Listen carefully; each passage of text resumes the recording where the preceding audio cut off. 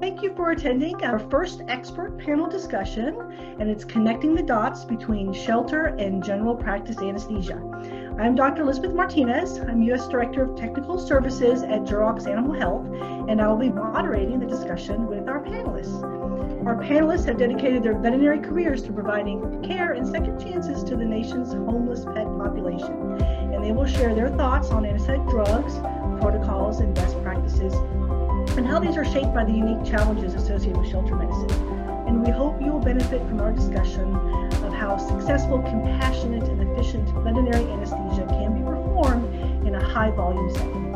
And we hope to provide you with some tips and tricks that will be useful to shelter and private hospital teams. So let's meet our panelists.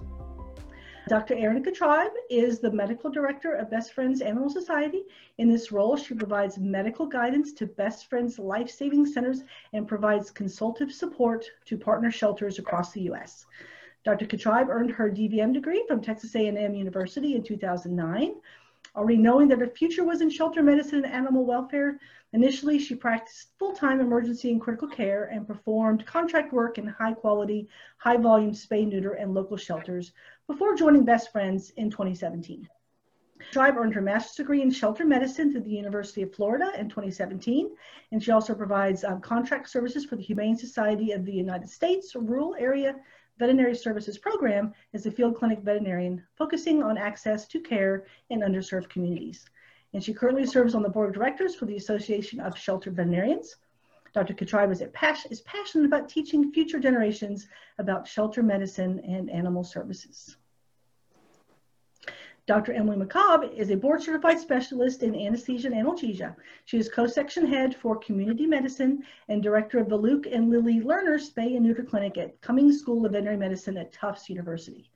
Dr. McCobb works to support community programs at the Cummings School and assisted in opening the Tufts at Tech Community Veterinary Clinic. Dr. McCobb mentors veterinary and graduate students for clinical work and for animal welfare related research projects. Dr. Sadie Scott is the medical director and chief veterinarian at Kansas City Pet Project, one of the largest open admission shelters to reach no-kill status in the U.S. She's also the proud owner of Family Pet Hospital in Shawnee, Kansas. During her time at a specialty and emergency practice in Kansas City, she worked closely with the local shelters, sparking her passion in caring for homeless pets. Being actively involved in both shelter and general practice medicine, Dr. Scott has insight into the unique experiences of both environments.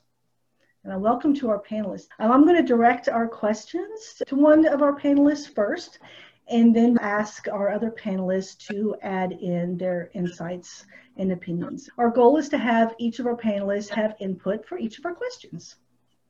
For our first question, I'm going to ask Dr. McCobb, what is a day in the life like practicing shelter medicine? It's a funny question for me because I don't work in the shelter, but I guess I'll use it in an opportunity just to say that I work in a community medicine clinic which provides services to shelter animals. So it's a mix of high quality, high volume spay neuter and anesthesia protocols for that, where you're dealing with batches of animals, to shelter animals that have special needs for dental care, other non-spay neuter surgery. So I'm hoping we'll address both of those type of scenarios today. Awesome. Dr. Tribe, can you tell us what a day in the life for you is like? One of the things that I think is really awesome about shelter medicine is it's this unique combination of managing both the individual pet and the health of the overall population. And so things like infectious disease or epidemiology are things that I find fascinating. And so I get to do a lot of that in the shelter. Definitely a lot of surgery, mostly spay neuter, but sometimes other stuff. And then one of the exciting recent shifts that I like is being able to do more community outreach and really exploring access to care and finding ways for people and pets to stay together so they don't even come into the shelter in the first place. Oh, that's awesome. All right, Dr. Scott, what is your day like? So a day in the shelter for me, and I work in the shelter, we like to think it's controlled chaos, but really there's very little control. It is just a constant movement of all kinds of medicine at the same time. And we also have our municipal contract for animal control. So we're not just doing herd health and individual health, but we're also managing emergencies and traumas at the same time. and building on a new model of social services for our community. So our shelter is quite busy and, as I mentioned, a bit chaotic. And that's true for all of us. All right, so the next question, and I think most of y'all will have some experience with this, but how does the shelter clinic environment differ from general practice? Maybe Dr. Scott, since you are in both worlds simultaneously every day, let us know what that is like. Yeah, so I think the biggest, or I guess low-hanging fruit in terms of differences would be the volume of animals that we see in the shelter. Currently, I have over 1,000 animals in foster care that we're managing, over 300 in the shelter, and then several hundred at any given time out of post-adopt. And again, those traumas that we don't know are coming. The low-hanging fruit is the volume, the management of numbers, but other things that are different. Dr. Katribe mentioned it's a lot of herd health, which you don't really practice that in private practice so much, but in the shelter, that's so important, understanding herd health and that management. The third piece that I think is a major difference as well is the decision-making process. So in private practice, we can rely on our owners to make the decisions for the pets as long as we're educating them appropriately, whereas in the shelter, that burden falls on the veterinarians. And so that is a major difference as well. And also the benefit to that is you're only limited in shelter by your own skill or by your team skills. So you can do whatever spectrum of medicine that you're able to do. And I think that's really unique and interesting and fun and challenging in shelter medicine. And then the fourth point that I'd like to make is the collaboration that you get in shelter medicine. So in my private practice, the most veterinarians I'm ever going to have on staff currently is 2, but in the shelter I have 10. So we can collaborate on a level that in private practice, we don't really have that ability so much. Yeah, that's awesome. Dr. McCobb, I know you have an upstairs-downstairs situation where you work, so tell us what that is like. I guess the things that stand out to me about differences are drug availability, and certainly we're all challenged by drug availability these days, but in the shelter or community clinic environment, we're often having more streamlined set of tools, so we want to think carefully about what we have on hand, and that's certainly different, at least in a teaching setting. And then the other is making plans for animals to have good analgesia, even if we can't be with them 24/7. So just really thinking about like preventative analgesia and techniques that we can use if we're not there, giving them treatments in the middle of the night so that we can still provide really high quality care in the shelter or in a community setting where they're going back with the owner that same day. Awesome. Dr. Katribe, anything to add? Yeah, sure. So just to echo what Dr. Scott said, because of that sheer volume and again, that unpredictability sometimes, and certainly I think some general practices are like that. In a lot of ways, a lot of days for me feel more like when I did do emergency practice and it's just like trauma after trauma rolling in. So definitely a lot of that. And what comes from that, depending on where you're at and how many veterinarians you do have on staff, I rely so much on my technicians to be my eyes, my ears, and oftentimes my hands when it comes to triaging cases or getting stuff going when I'm not available just because I'm juggling so much. I think one other difference that I want to call out is I have a lot fewer conversations with public folks. We don't have the traditional client and depending on the setting, but a lot fewer of that. But instead I'm educating the entire shelter staff so they can recognize and learn about diseases and learn about disease prevention. And so they can share that knowledge too directly with the community since they're doing more of that interaction. Our next question, we'll start with Dr. Scott. And what do you think is the biggest challenge that shelters face? Oh, I think the biggest challenge that I've experienced in the shelters that I've managed is staffing. And that's not unique to shelters. We all know that there's difficulty in hiring veterinarians and registered veterinary technicians. And unfortunately, in our shelters, we tend to not be able to pay as much. So staffing is a huge issue across the board, at least here in my region. And then resource management for 501c3, a major challenge as well, and something we have to manage in each case that we deal with too. And then I would say the last thing for us is rapidly changing goals in the industry. And that's a moving target, and that's also a challenge. Dr. Katribe, what is your biggest challenge? Yeah, I think certainly even in any environment, running a nonprofit, there's obviously resource restrictions, but certainly the financial uncertainty that's come with COVID for businesses too, but definitely for nonprofits, given the economic crisis, and knowing too that we're going to be looking at a housing crisis and how is that going to affect shelters. So just like Dr. Scott said, lots of certainly things that existed before, but have been exaggerated by COVID and could potentially get a lot worse for us. I agree too. Certainly staffing, not unique to shelters, but definitely something that we face all the time. We face it too here. Yeah, absolutely. Dr. McCobb? I interpreted this question in terms of challenges for anesthesia in the shelter practice. So I was going to say spectrum of care, which actually relates really nicely to what you guys said, in that with those restricted resources and staffing and everything else that we have to deal with, how can we be confident that we're providing high quality surgical and anesthetic care in that environment? And how can we offer more options to these animals within an acceptable spectrum of care? So I think that is a new and actually really exciting challenge. So just to follow up on that, what types of surgical or anesthetic procedures, Dr. McCobb, do you perform for the pets in your care? For example, something like a PU surgery, right? That's a life-saving procedure that we can offer a shelter animal or a privately owned animal to keep them alive and with their people. But if you were to talk to my surgeons that work upstairs, they're going to say that's the domain of a surgeon. But I think that many shelter veterinarians perform that surgery extremely successful, and we're increasingly growing our data that is true. And we can actually provide really good anesthetic and analgesic care to that animal and save its life. So the idea that we have these kind of options, but also things like amputations and enucleations, a lot of simple surgeries, even of course pyometra surgeries we're all dealing with, but even things like foreign bodies that for a while maybe were the domain of the specialist. If it comes down to a euthanasia decision, that's going to be performed by the shelter or community veterinarian. And I think we just need to do more to get our profession on board with the fact that we can do an excellent job with these cases and the results are really good. That's great. So to follow up on that, Dr. Scott, do you work with other facilities or practices to help manage your surgical list, your patients that you may not be able to do there at the shelter? Yeah, we try not to. We certainly can if we need to. Sorry. we can. We have that option, but again, it's resource management. And so what I've chosen to do is hire some experienced shelter veterinarians that really have a passion for surgery. And because it's typically the surgeries in which we need extra help with. And up to this point, I have really great experienced surgeons that are willing to take on new challenges.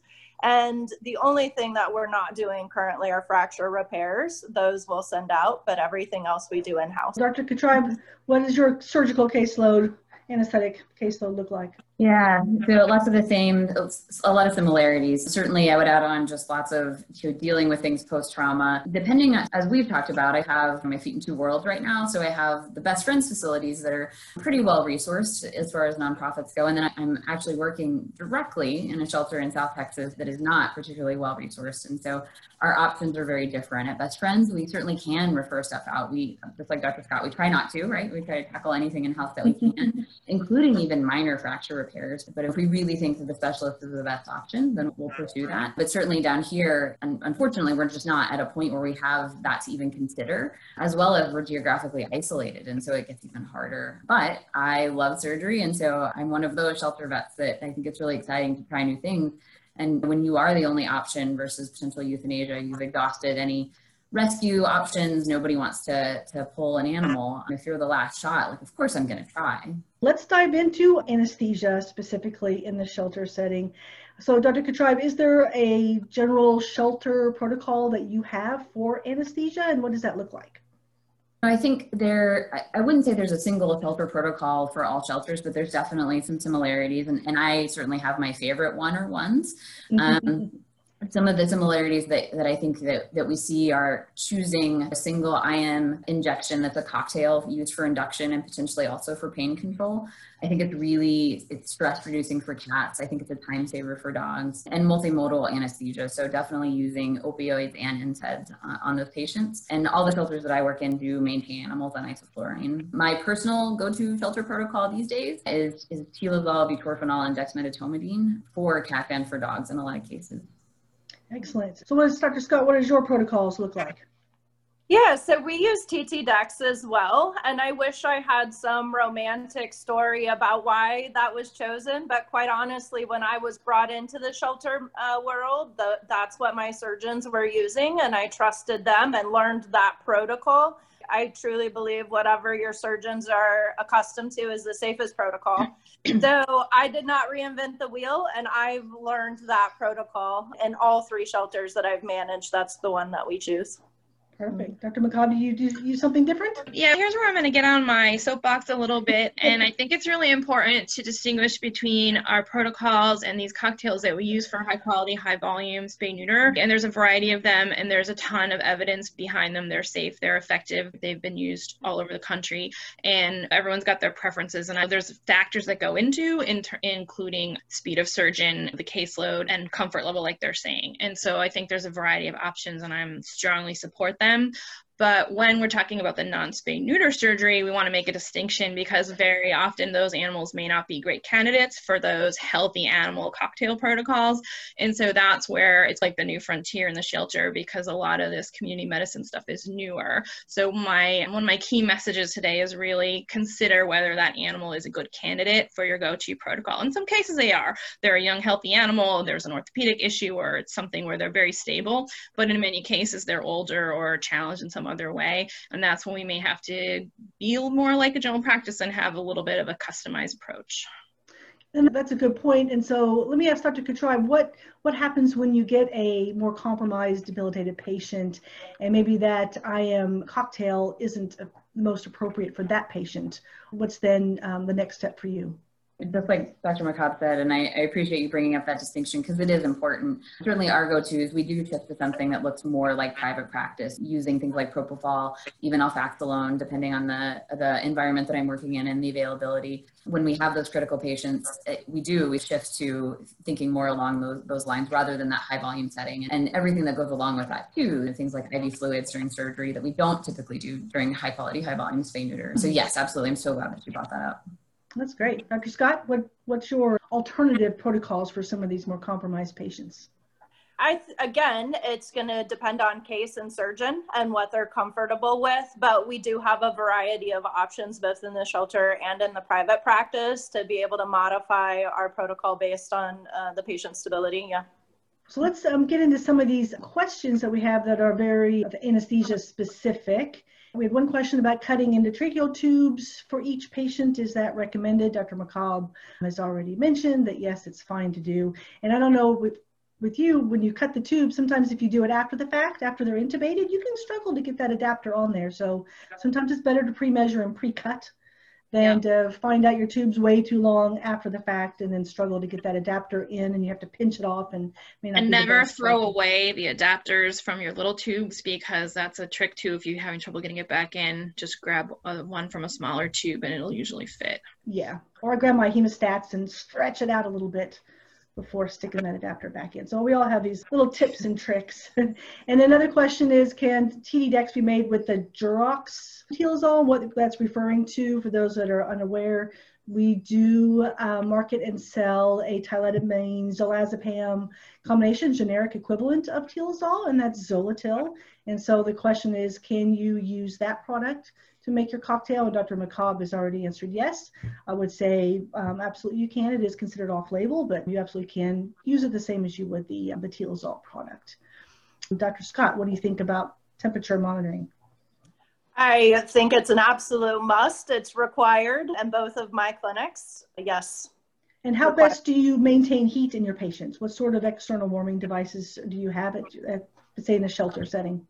In the shelter, we have surgery tables that heat up, and our speed in the shelter really helps to keep our patients safer and warmer. What I do see in private practice is those surgeries taking much longer. And so in private practice, we use a bear hugger as well. Oh, that's great. Yeah, I love those bear huggers. How else, Dr. Kotrai, what do you do to keep your patients warm? Yeah, just like Dr. Scott said, when in spay neuter, I think we deal with hypothermia a lot less, which is great. But because we also deal with a lot of pediatric surgeries, it becomes so important. I like the circulating water blankets, and we do also have bear huggers, a smaller number of them, but we choose our patients. But usually for post-op care, we'll get the bear hugger out. All right, I'll ask Dr. McCobb the next question. What minimal parameters do you like or feel you should be monitored for your anesthetized patients? Asking about what sort of equipment that a shelter setting should have and what minimal information they should gather from their patients. Yeah, so ACVA monitoring guidelines say that we have to monitor temperature, we have to monitor patient depth, we have to monitor cardiovascular status, and we have to monitor respiratory status. So that's what we're required to monitor. The hard part is when your surgery is 5 minutes, how can we do ACVA monitoring in an HQHV environment? And we do adapt that. So for example, blood pressure monitoring, my rule of thumb is if the procedure is going to be longer than 30 minutes, that's when I will employ blood pressure monitoring. I think a pulse ox is pretty much of a must monitor on any case that meets a lot of those boxes. So even if it's just a 5-minute procedure in HQHV, we're still meeting those ACVA recommendations. The one part that we really deviate is we're not writing it down as often as ACVA says. They say we should be writing it down. We should be looking at it every 5 minutes and writing it down every 10 minutes. Again, if it's a 5-minute procedure, we're probably not going to be writing it down, but we're still monitoring it. I always recommend a pulse ox as your basic starting point. And then ideally, you would also have capnography and all the other things, but at least a pulse ox, in my mind, is essential. Great. Dr. Katrib, any other monitoring advice that you have? Yeah, exactly what Dr. McCobb said. I think one of the things I think about is as monitors and technology becomes a little bit less expensive, will the opportunity for some of that automatic recording to advance this stuff, because we do exactly the same thing. We're monitoring much more frequently than every 5 minutes, but we just don't have the time to write it down. So I wonder if that's something that we might see in the future. The only other piece of equipment that I'd add is the respiratory monitors that make the chirping noise, so you can hear when your patients are breathing or not. And frequently, we do have multiple patients in various stages of anesthesia at a time. So I'll be doing surgery on one and the next one is ready. And so it's helpful for me and the technician to just be able to hear without having to have a visual on them that they are breathing. Oh, that's a great point. Dr. Scott. I love the apneustic monitors in the shelter. Love those so much. For the last shelter I was at, we had multimodal for the vet students and the apneustics for just the veterinarians. In private practice, the animals are hooked up to everything. Whatever we can monitor, we are, and we are writing it down every 5 minutes. Unfortunately, in the shelter, when I have 65 surgeries a day and 2 technicians and 2 vets, documenting just doesn't happen, like the other lady said. But we do our best to monitor as much as possible. But I do love those apneustics, and they're fairly inexpensive as well. Oh, that's great.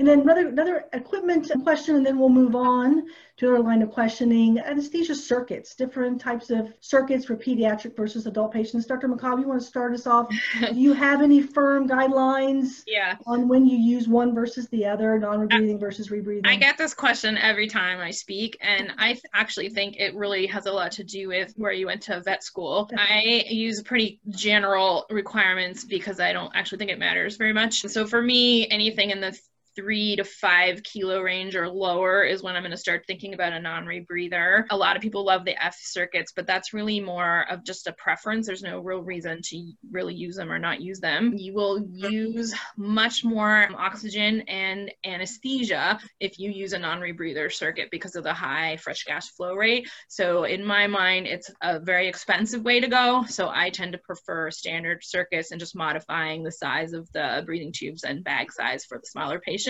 But once you get really below 3 kilos, I think most people agree that you need to use a non-rebreather. Yeah. So Dr. Katrib, what are your breathing circuits guidelines? Yeah, sure. It's exactly what Dr. McCobb was saying. For those really small guys, the non-rebreathers, but for the most part, we stick with the F circuits and change that size of that tubing as well as the bags for the patient. Yeah, awesome. Yeah. And I'm just looking at their list of questions now. Do any of y'all use Nocita for post-operative analgesia? And Nocita, for those who are not familiar, is our liposomal bupivacaine that is labeled for kind of infiltrative administration for long-term analgesia. So who's using Nocita? I see Dr. McCobb nodded her head. Yeah, it's funny that question came up because just this morning, my resident presented a research project that we just completed and with our junior spay dogs. So we had almost 100 dogs in the Nosita group and 100 dogs in the bupivacaine group, and no difference in the slight difference in the Nosita group in the pain scores. But what was really interesting was that we found that we saved 453 mils of buprenorphine with a cost savings of $3,000. And that was before we knew that we could keep the Nosita for longer. And also this was with student incisions. So I think the incision length in HQHB would mean that you could use these bottles a long time. So we're really excited about that because of course the biggest barrier to using Nosita in shelter community medicine practice is the cost. You're still looking at, I think the client cost is close to $200 for the administration, which is not in our wheelhouse. But if you can actually not have to use any buprenorphine in a shelter setting, it could actually be cost effective, especially if you can keep an open bottle for 4 days and split it between a bunch of cases. So it's hot off the presses. We're super excited. We haven't even finished like the fancy statistics that we need to do. But I think that the cost is going to come down and the applicability is going to come down. And we're going to start to see people using it in community practice as well, because it gives you 72 hours of pretty good pain relief. Absolutely. Anyone else using Nosita yet? Or how about local blocks in general? Dr. Katrina? I've used local block. Yeah, I've used local blocks in different situations. So usually it is just bupivacaine. More often testicular blocks than on the space, but definitely I've used it in some settings, and I like to do it if I can. Dr. Scott? We are not yet using it, but it sounds great. Are you using Nosita incisional only, or Dr. McCobb, or also IP? We are using it, not IP, we're just infiltrating it into the tissue planes along the incision as recommended, but off-label, our surgeons are putting in every incision, like every incision they're getting it, which I think I think that's a big difference between academia and private practice, and certainly shelter practices, just due to the cost, it hasn't really taken off. But in academia, people are using it a lot and in all different species and having no complications and very good opioid sparing effects. All right, let's talk a little more about drug protocols. I know IM combos tend to be, because of logistics and efficiency, what most of you all use. Where do you think IV induction has a place in shelters, and what would need to happen to make that more of a standard? I'm not even sure how often you all place IV catheters for every patient, and how would that fit in? Dr. Scott, let's start with you. Yeah, so we're doing IV catheters with our specials procedures. We will not do them on just routine spays and neuters, and just time and volume prevents us from doing so. But in all of our specials, they're getting IV catheter and IV induction. Awesome. Dr. Katrai? Yeah, we have a fairly similar approach. If it's anything that's not young, healthy, relatively short procedure, we will put a catheter in, do some sort of, whether it's propofol, or I will say I have in some high volume settings for dogs done ketamine Valium as an IV injection, usually without a catheter. So you have to have an appropriate pre-medication on board and skilled technicians for that for the flow to still move. When we compared that protocol for dogs with the TTD though, we did the same number of animals and we cut 30 minutes to an hour off the day when we went to the IM cocktail. And so I think it's certainly there's a lot of factors there, but I do think that certainly is cheaper than using TT-Dex on some of the bigger dogs. And it certainly can have a place if your setting allows for it. We have a question about dexmedetomidine. Maybe Dr. McCobb, if you want to take this one. Do you use it in pediatrics less than 12 weeks of age?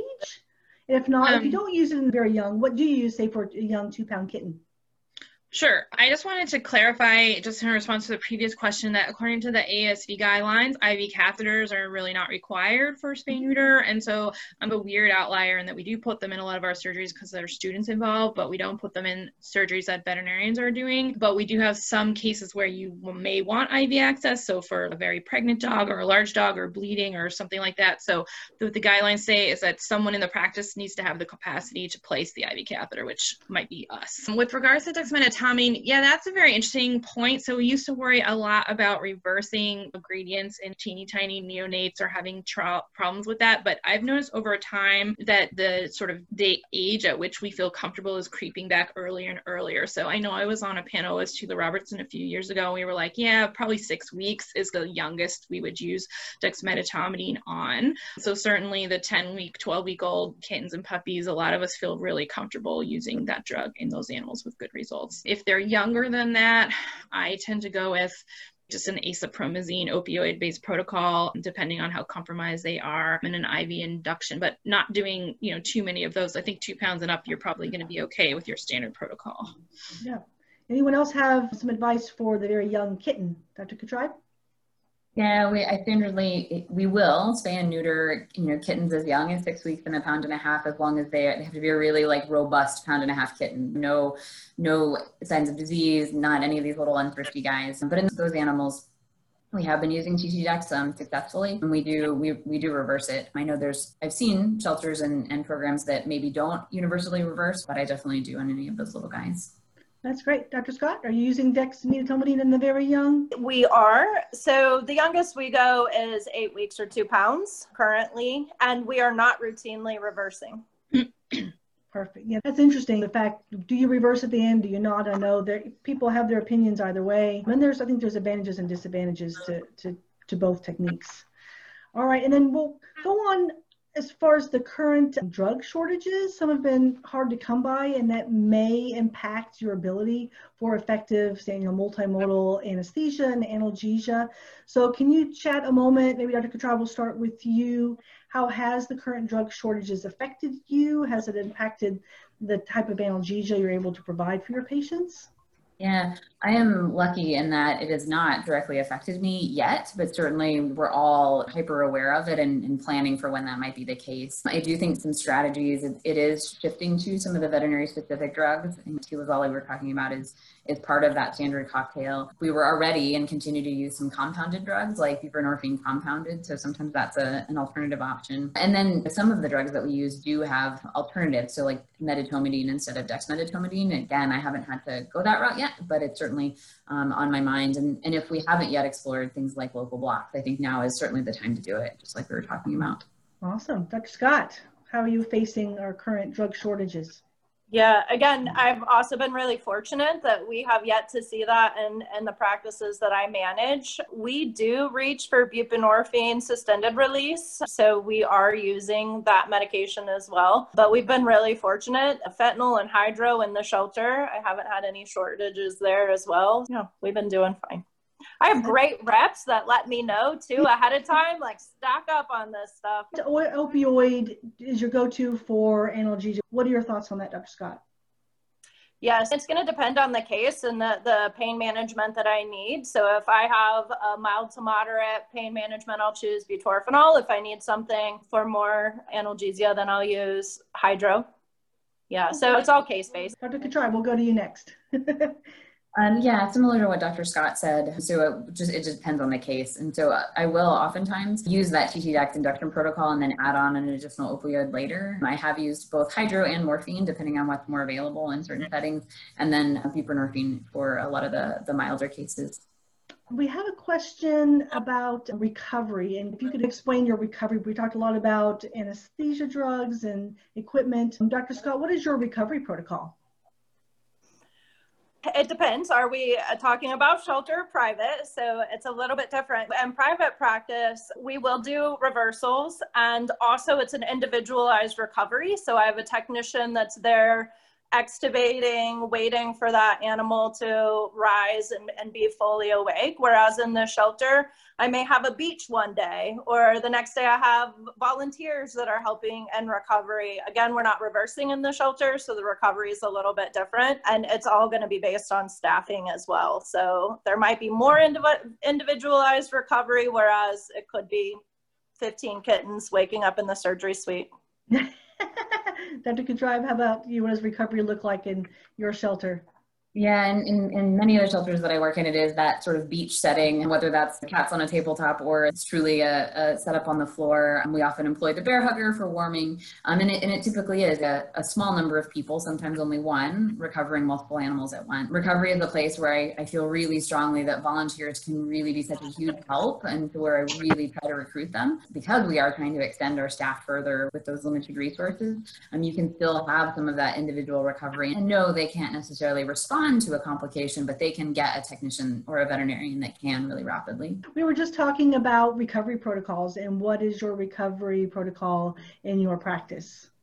for recovering your patients? In the spay neuter clinic, we use a beach type protocol, like the spay neuter Alliance protocol, where we just line them all up until they're ready to be back in their cages. We try to have them continually monitored, continually watched. They're on the floor because you can't fall off the floor. For the higher risk patients with more extensive surgery, they're a lot more likely to go back into their cage and maybe even stay on IV fluids for a few hours, depending on what's happening with them. In terms of reversal, we don't routinely reverse, but my students are really slow. The animals are usually not needing to be reversed. We certainly reverse them if they are time to get in the carriers and they're sleepy, then we reverse.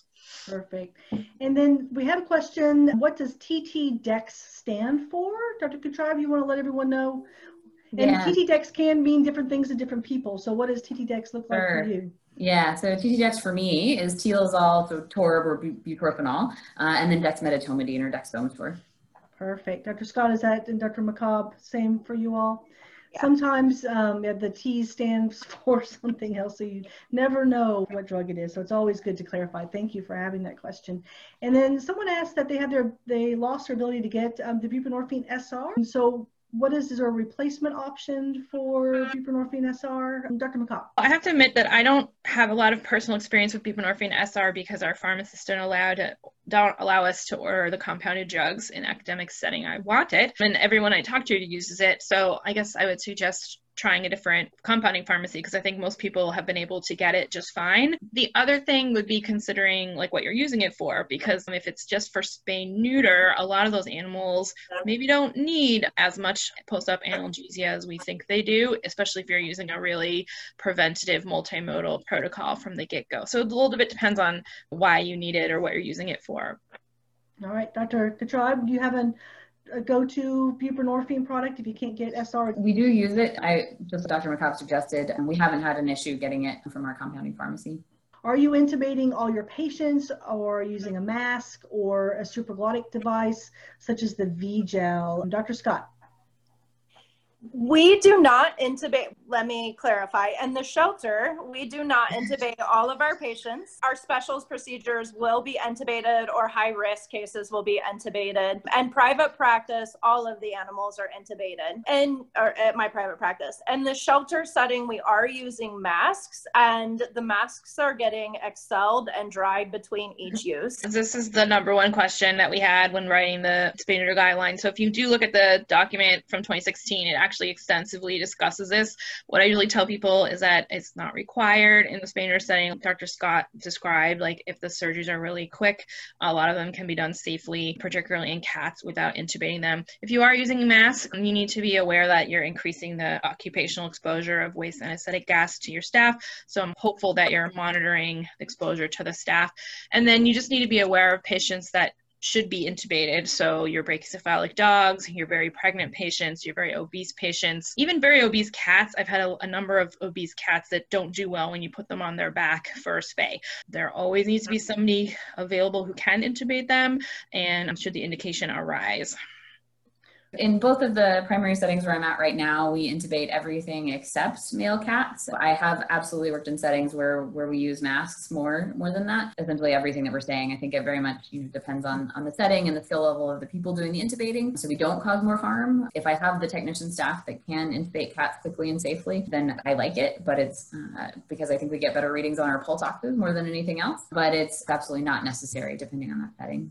Dr. McCobb, what is the policy for anesthesia in cats who break with URIs? We have a question. At what point will you spay or neuter these patients, and does it affect your anesthetic protocol? Yeah, that's a great question. I think each clinic has to come up with their own policy. It's gonna come down to a cost-benefit analysis. So that's what the guidelines allow us to do. So if this is our one shot and the animal has mild URI signs, we might go ahead. Now we always have to think about who we're exposing to those cats, at what point were they exposed, and all those kind of infectious control standpoints that Dr. Kutrav brought up before. The way I decide on an individual cat basis is based on the amount of nasal discharge. So I've personally lost a few cats with severe nasal discharge and where the endotracheal tube becomes clogged. And some of those cats, actually, we did posts on them and they ended up having lungworms. So I'm very risk averse now in my setting, especially with the students. And if there's a copious discharge, that's a cat I'm going to want on antibiotics. And I'm lucky enough that I can get that cat back later for spay. That's how I do it. Dr. Scott? We have a robust foster program. I think I have about 700 cats in foster right now. So for us, mild disease, I would probably push through surgery, but anything more than just a mild serous discharge, we'd likely send them to foster for a couple of weeks to get healthier before going through spay-neuter. Is that Dr. Katrib? I fall somewhere, it depends on what setting I'm working in. So at Best Friends, we do have a more robust foster base. And so a lot of times, unless it's just very mild disease, we will do just like Dr. Scott said, and we'll push them back out to foster for a little bit. In the setting where I'm at right now, I'm working out of Palm Valley Animal Society, we don't yet have quite as a robust program. And we know that one of the biggest factors in upper respiratory in shelter cats is how long they stay in the shelter and that stress. And so it's balancing for that patient. Is there going to be an increased anesthetic risk versus me getting them out of the shelter via spay-neuter, getting them into a home, and that'll get them well faster. And so it's making that sort of decision on an individual basis and keeping that shelter flow and length of stay in mind. I have a question from someone who doesn't have access to inhalant anesthesia, and they are asking for an opinion on the quad protocol, which from the question, it looks like it's a Kitty Magic, which is the cocktail of an alpha-2, a dissociative, an opioid, and adding in midazolam. Yeah, quad protocol is ketamine, medetomidine, and butorphanol. I love the quad protocol. I'm a little concerned if you don't have any inhalants, you want to make sure you at least have oxygen, and it definitely will improve your flexibility. But the quad protocol is really popular in the UK, so I'm guessing this is somebody from overseas, and a lot of our folks overseas don't have inhalant in their setting. Any other advice for anyone who does not have access to inhalant anesthesia? Dr. Scott? I have no experience with that. Have you been in a situation where you have access to inhalants? I have not yet worked in any of those settings. Even in the field clinics that I've done, we've had access to isoflurane. I do know there are lots of, particularly like I said, field programs that use it successfully. I just don't have any personal experience with it, unfortunately. I want to ask a couple kind of closing questions. And Dr. Scott, can you tell us what is the most fulfilling part of what you do? Why you chose shelter medicine, and what is the most fulfilling part?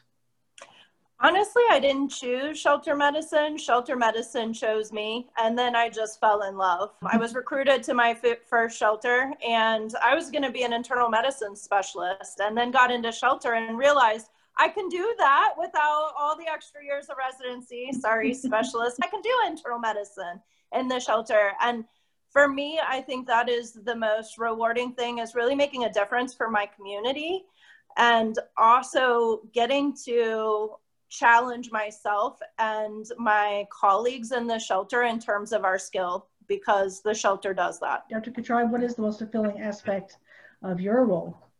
Yeah, similar to what Dr. Scott said, it's getting to help people and pets that essentially have no other option, whether that's a pet in the shelter or trying to keep that pet in the home with the more and more access to care work that we're doing out of shelters or that I've done through other programs. Those definitely are some of the most fulfilling things, is when we get to have a positive outcome for those people and pets that would not have otherwise been possible. And Dr. McCobb, I know you wear a couple hats being an anesthesiologist, working in the community practice shelter setting. What is the most fulfilling aspect for you? It really goes back to the title of this session about bridging those gaps. So for me, it's really making sure that we're messaging to our students that the standard of care in community medicine is high, and there are ways that we can do really good anesthetic and surgical practice in our setting, and it's not like a less than, like it's alternative, and we're able to provide a very high standard within the resource limited setting that we have, and just giving the students the confidence that they can go out and work in this area and feel like they're not making compromises. And last question, how can the veterinary community best help local shelters? Dr. Scott, what can they do to help you the most? Yeah, I sit on the local VMA, and what I recognize with my private practitioner colleagues is just a lack of knowledge of what we're doing in the shelter. And so I think the best way to bridge the gap is invite your private practitioners in to spend a day with you, help them understand really the quality of medicine that we're doing in the shelter, and eliminate some of the misinformation that's out there.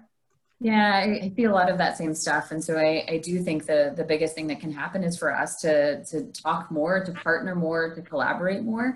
I think especially as the sheltering landscape shifts, we we need more partnerships with private practices and with general practitioners, and there's so much room for that to happen, but we have to approach it with that mutual respect, and we have to start talking to each other more. And so I appreciate so much just this webinar and this chance to start to bridge, or to continue to bridge that. How best can someone be accepted as a volunteer at a shelter, Dr. Katrib?